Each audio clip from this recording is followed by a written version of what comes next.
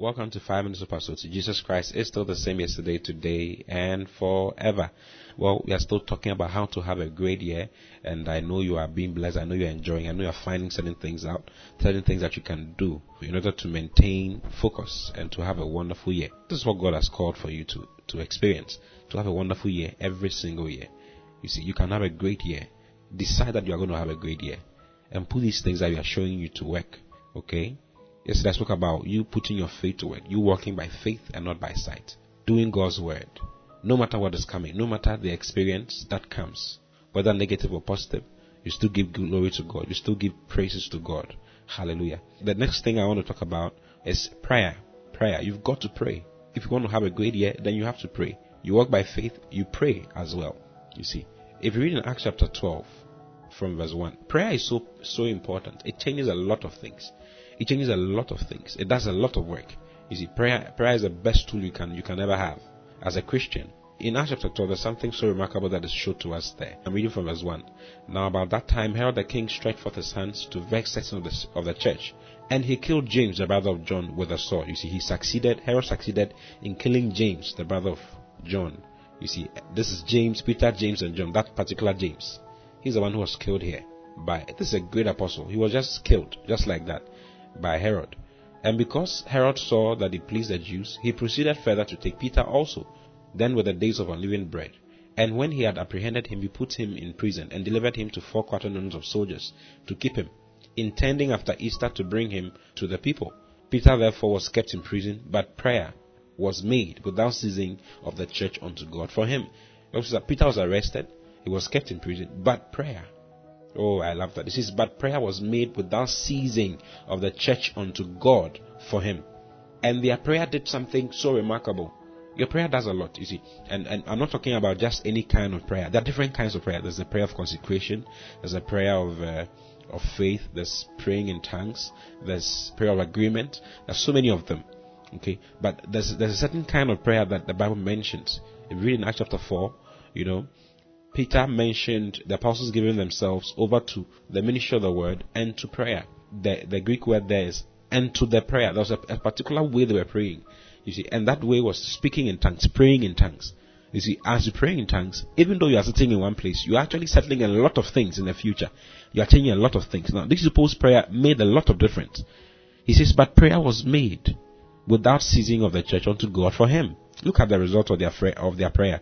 And when Herod would have brought him forth the same night, Peter was sleeping between 2 soldiers, bound with 2 chains, and the keepers before the door kept the prison. And behold, the angel of the Lord came upon him, and a light shined in the prison.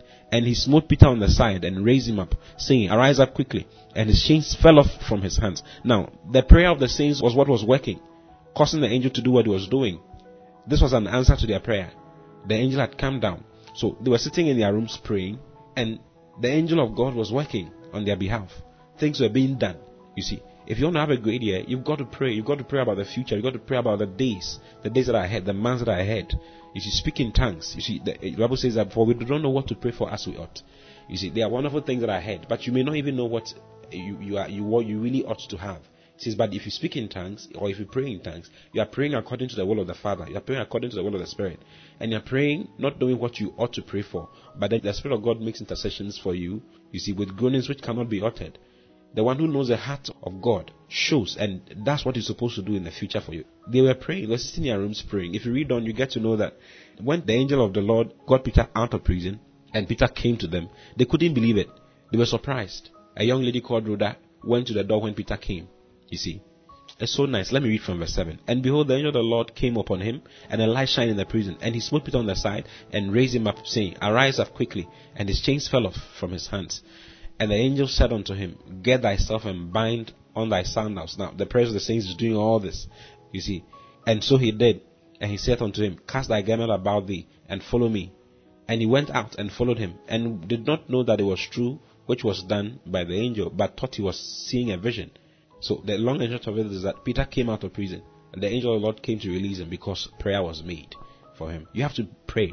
Let me read in verse 13. And as Peter knocked at the door of the gate, a damsel came to hearken named Rhoda. And when she knew Peter's voice, she opened not the gate for gladness, but ran in and told how Peter stood before the gate, and they said unto her, Thou art mad. But she constantly affirmed that it was even so. Then said they, It is his angel. But Peter continued knocking, and when they had opened the door and saw him, they were astonished. You see, they were praying in John Mark's mother's house. Okay, they were praying there in a woman called Mary, the mother of John Mark. They were gathered there and were praying. And as they were praying, they heard someone knocking. And Rhoda went to check. When she went to check, it was Peter. And when she came to tell them, they couldn't believe it. They were insulting her. Oh, you don't know what you're talking about. Probably it's the angel of Peter. They didn't know that their prayer had worked. You see, as you pray and pray in tongues, the Holy Spirit goes into action and changes things in the future and puts things in its place for you to come into every single day and enjoy every single day. Hallelujah. So don't stop praying. It's time to pray. Pray into the days, pray into the month, pray into the year, and watch the Lord do wonderful things with your life. That is how to have a great year. Hallelujah. I see you having a great year this year. The best of all of your years. May all the years that have been wasted be restored to you once again this year. In Jesus' mighty name. I love you very much. I'll see you again tomorrow. Until then, God bless you. Bye-bye.